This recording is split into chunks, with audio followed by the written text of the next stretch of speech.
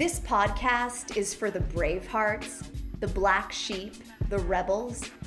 If you're willing to face your fears and optimize your time on this planet, you are among friends. This is the Erin Evans Podcast. Oh, it is my absolute honor to be with one of my favorite people on the planet, Coleman Rodriguez. And he was a student of mine, and I always really liked him, like not in a sexy way. And I remember the moment where, much like in Avatar, where they put their ponytails together and then their eyes light up, that we became like blood brother sister. Do you remember that moment? Instantly. There was Pink Whitney, there was my dressers, and she went through them. She found out I keep my underwear on the bottom drawer, and I guess that's serial killer tendencies, but I still think it makes much sense. You dress from the bottom up. I was looking through the dresser because I wanted to make sure you didn't have any weapons. I don't know you.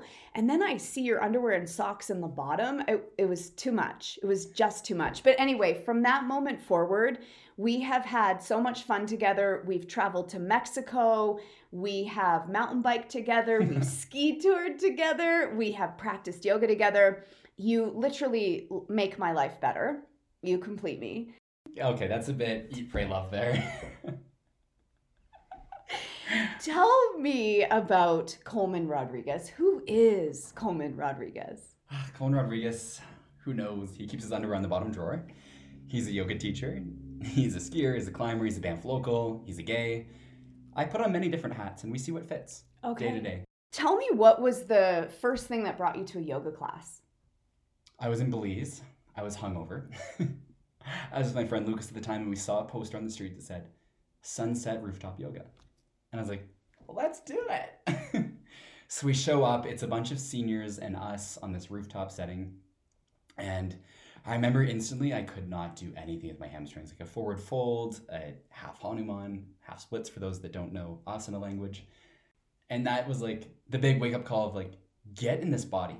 You're what, 22 years old right now? I'm 28 now, but at the time I was 22. Yeah. I was like, my body should be working. Yeah. And I remember for me, it was seeing a bunch of people in their 70s that could do things I could only imagine. Honestly, same. I went to a rocket class for the first time. Everyone there was probably like 50 to 70, and they were like, handstand, Pinchamayurasana. I'm like, I don't know, I can't even do downward dog. Yeah. I just want to point out that I was in that class, and I am not yet 50, so I'm a tiny bit offended. Okay. So why did you decide to make this dream of owning a yoga studio come true? Well, there was a lot of straws at the camel's back that had to break to get me there. But I had worked in the bar restaurant industry for 10 years at this point. I was just broken and done. I was having what I call an exy, like a philosophical moment where you don't know what is going on. Why am I living? What is my purpose? So then I quit my job and I went to go to Nicaragua, Portugal for this big trip of finding myself. But I was at a tide pool and we were supposed to be cliff jumping, and this wave came up from behind me and knocked me off the cliff. I fell, I spiraled down and towards the water. I literally thought I was going to die because I do remember this moment. My face was coming really close towards a rock, but I kind of like pivoted or torqued my body away from it. So I landed in the water and my wrist had hit a rock, I guess, on the way down and snapped. So I emerged from the water. I have a limp, dangly wrist. I am then walked 15 minutes down the beach as I'm blacking out with this like limp noodle of an arm. They get me to the hostel. They put a cereal box on my arm with a string with some kind of cast. And then they drug me up with Valium and pretty much anything we could get our hands on at the hostel, we just like shoved down my throat because the hospital was 2.5 hours away on a bumpy road. So they throw me in the truck. I have still this, it was Captain Crunch. In a cereal box, we're driving down this bumpy road and it's rattling, but I am so high on whatever they had put down my throat. I'm just drooling, my neck's falling around. Anyways, we go to the Nicaraguan hospital, they put me back together and I have to cancel my trip. I come back and at the same time my parents are getting split up, so I'm now living in my mom's bedroom. I have no job, I have a broken wrist, I have nothing to do, and it's this like weird dark time. And then I finally start to emerge out of that, and then COVID hits.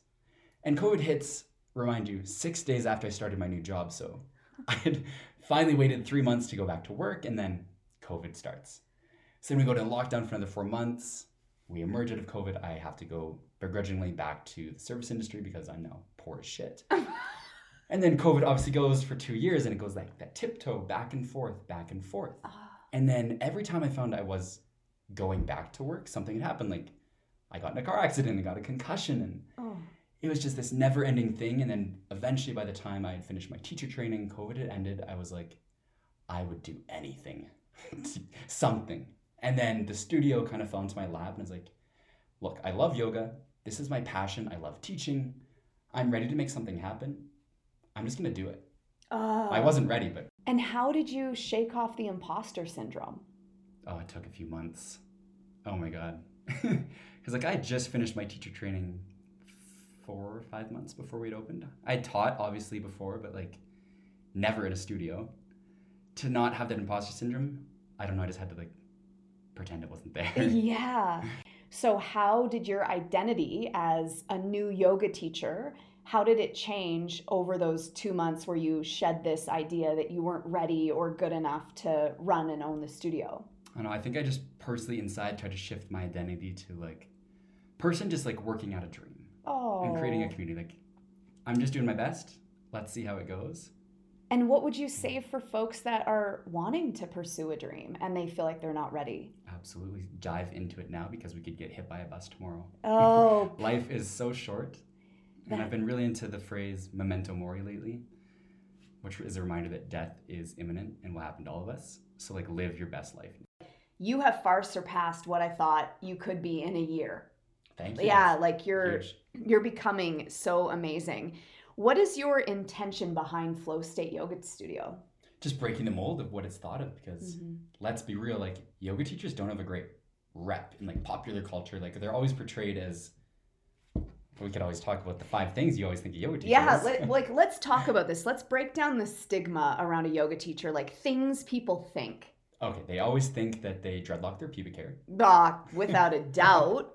The amount of times people have asked me, they assume that in order for one to choose their mate or friend, they need to know their astrological sign. Oh yeah, they ask you that all the time. I think there's the idea that they subside on chia seeds and sage, and they only shop at Nutters. Oh yeah, they smell like patchouli, and they thrive on multi-level marketing. They love that. doTERRA, detox teas, which is basically just food poisoning but a tea. And also, they're always going to talk in that weird voice that's kind of high-pitched, and it's always asking a bit of a question. Kind of like, how is your body right now? How does that make you feel? Where are you right now? What sensations? I'm going to ask you to take a deep, cleansing, yummy inhalation. Perineum lifts, anus softens. Okay, so I'm glad we cleared that up. That's not us. No.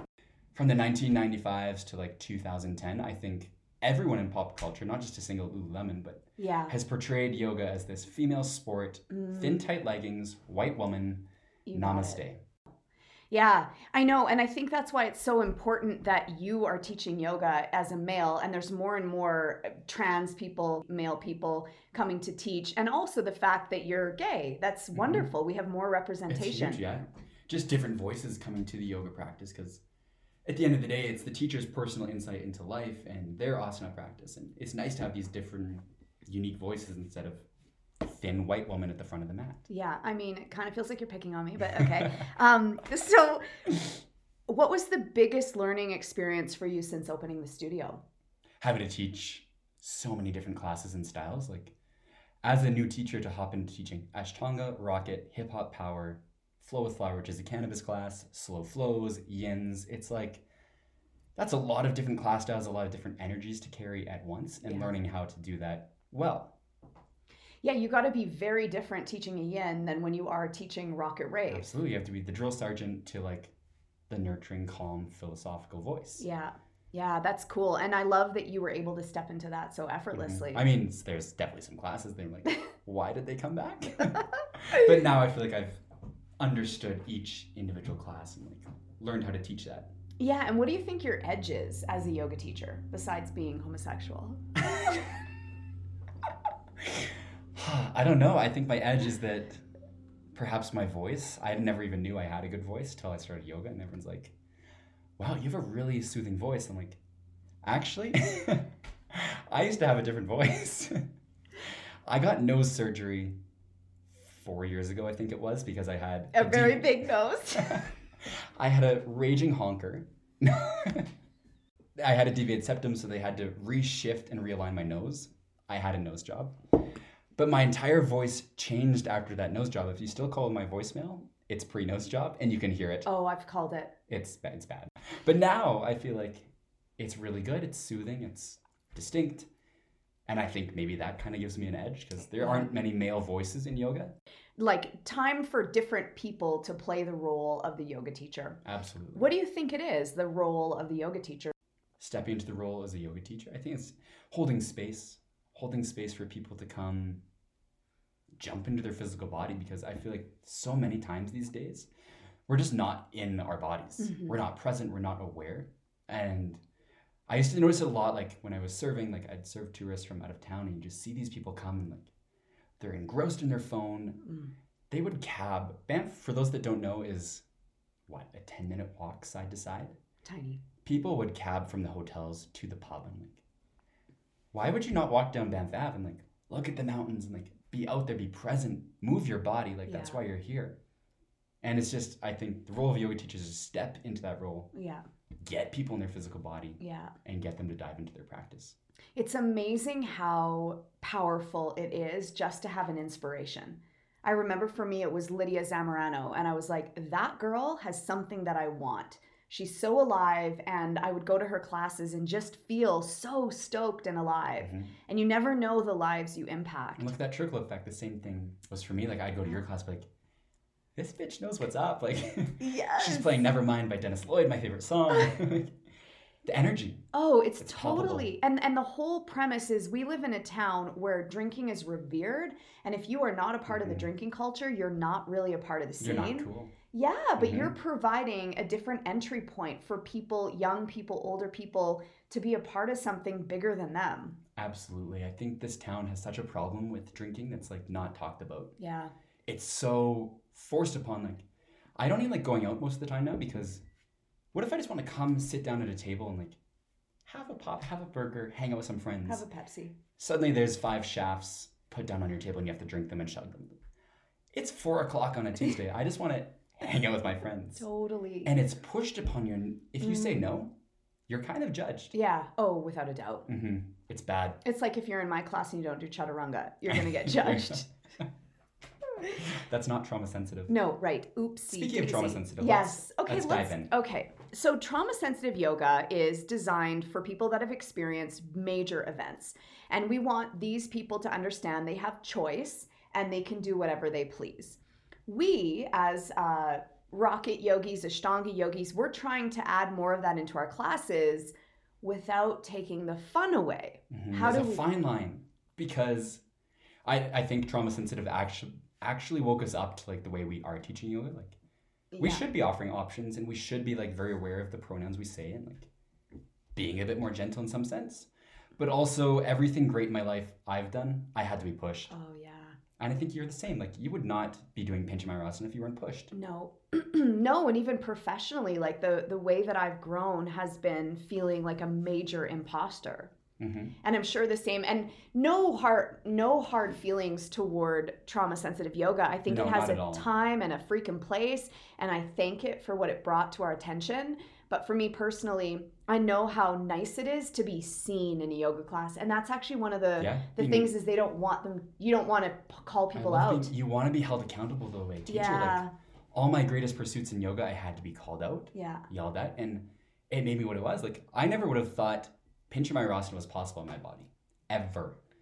And I'm in it because I was pushed to do so. So you have to, it's a fine line. Yeah, but you know what's interesting is when you did karate. When I was a yellow belt with a black stripe. Like when you were a yellow belt with a black stripe, it wasn't trauma sensitive, and little Coleman didn't like it. Honestly, I was in butterfly pose, and I was 10, 11. And I remember my knees would not really open. Like I did not have an externally rotated hips. And the karate teacher singled me out in front of 20 plus people that were there and yelled at me that I wasn't trying hard enough. And I was like, I physically can't get my knees to the ground. This is my body. And there's a difference, There's right? a difference. Like that scarred me. He was hated aggressive. karate from that point on. It's interesting because my son, who's so sensitive, loves it. But obviously they've become more trauma sensitive. Yeah, which is good. Yeah. There's a time and a place. Yeah. And that's not what we do in yoga. It's not like, you're not trying. It's like, hey, I see potential in you and I want you to taste Tap potential. into that potential because people don't know their potential. And you know, one definition of yoga is to attain what was previously impossible. And that's my love favorite Me definition. Because it's the most true. Who inspires you? I've never really looked up to celebrities or anyone because like I don't know these people. It's all kind of fake. But I do love to surround myself with people that bring me up. Yeah. Like, you've been a big inspiration, like the way you teach, hold space, and like push others. Been huge. And then I kind of find I have friends in like different places. Like I have my climbing friends that really push me in that aspect. I have my friends in politics that really show me social navigation. Like people in politics have a tough job. Or just anything, like creative aspects, photography friends. Like I don't know, I'm a very multifaceted person. And I like to have different people for different things to like uplift, inspire me. Yeah, can you imagine? They say that we all like keep ourselves in an echo chamber of people that think the same, make the same amount of money, are the same skin color. How will you ever grow if you're not amongst people that have different sexual orientation or jobs or I always dreams? remember back in university, we'd have like house parties come to our building, whatever you'd call it. And a lot of my friends would always bring people that were the same as them. Like one guy would always bring his comp sci friends, one guy would always bring his business friends. But I do remember they'd always say, you have the weirdest friends, because I would have these like basic bitches with purses and high heels popping in. I'd have my artsy photographer friends. Like it was a weird mumbo jumbo, but I do always remember I don't know. Variety is key. It's key. I think I have inspiration through different people as well for different things, but I do look up to celebrities. As mentioned, I love Lady Gaga. I think we love her. She was a part of the queer movement before it was even a movement. No, we would be nowhere where we are right now without her. And she basically wants to offend and push, and I dig it. It's good. Yeah. Like if you look back at the things she was doing in that time period, no one was doing it like her. No. She changed everything. With regards to your parents, what has it been like for them with the studio? Do they support you, or how do they support you? Yeah, they supported me from the start. Obviously nervous because it's like a big step and they like asked all the right questions, but they're supportive from the start, and they've even come to classes. If you know my dad, he's not a yogi at all. So it's been nice to see him come to a few classes and like show up. Yeah. And maybe one day they'll like get it. Oh, I know. And that's the crux, right? Yeah. People can dabble, but then you see people getting hooked and you're like, what is the moment where people get it? Yeah. Well, what was your moment? From the start? Yeah. The first moment I rolled on my mat, I haven't stopped since 7 years ago, I think that was. Yeah. I remember being in a room where a group of people started chanting the invocation, and I was like, this is a cult and I love it. I went to a rocket class at Rocky Mountain Yoga. You might have been the teacher. I don't know. Yeah. But I remember everyone was up in handstand or pinch at one point. I was like, I want to be a part of this banana-ness. I know.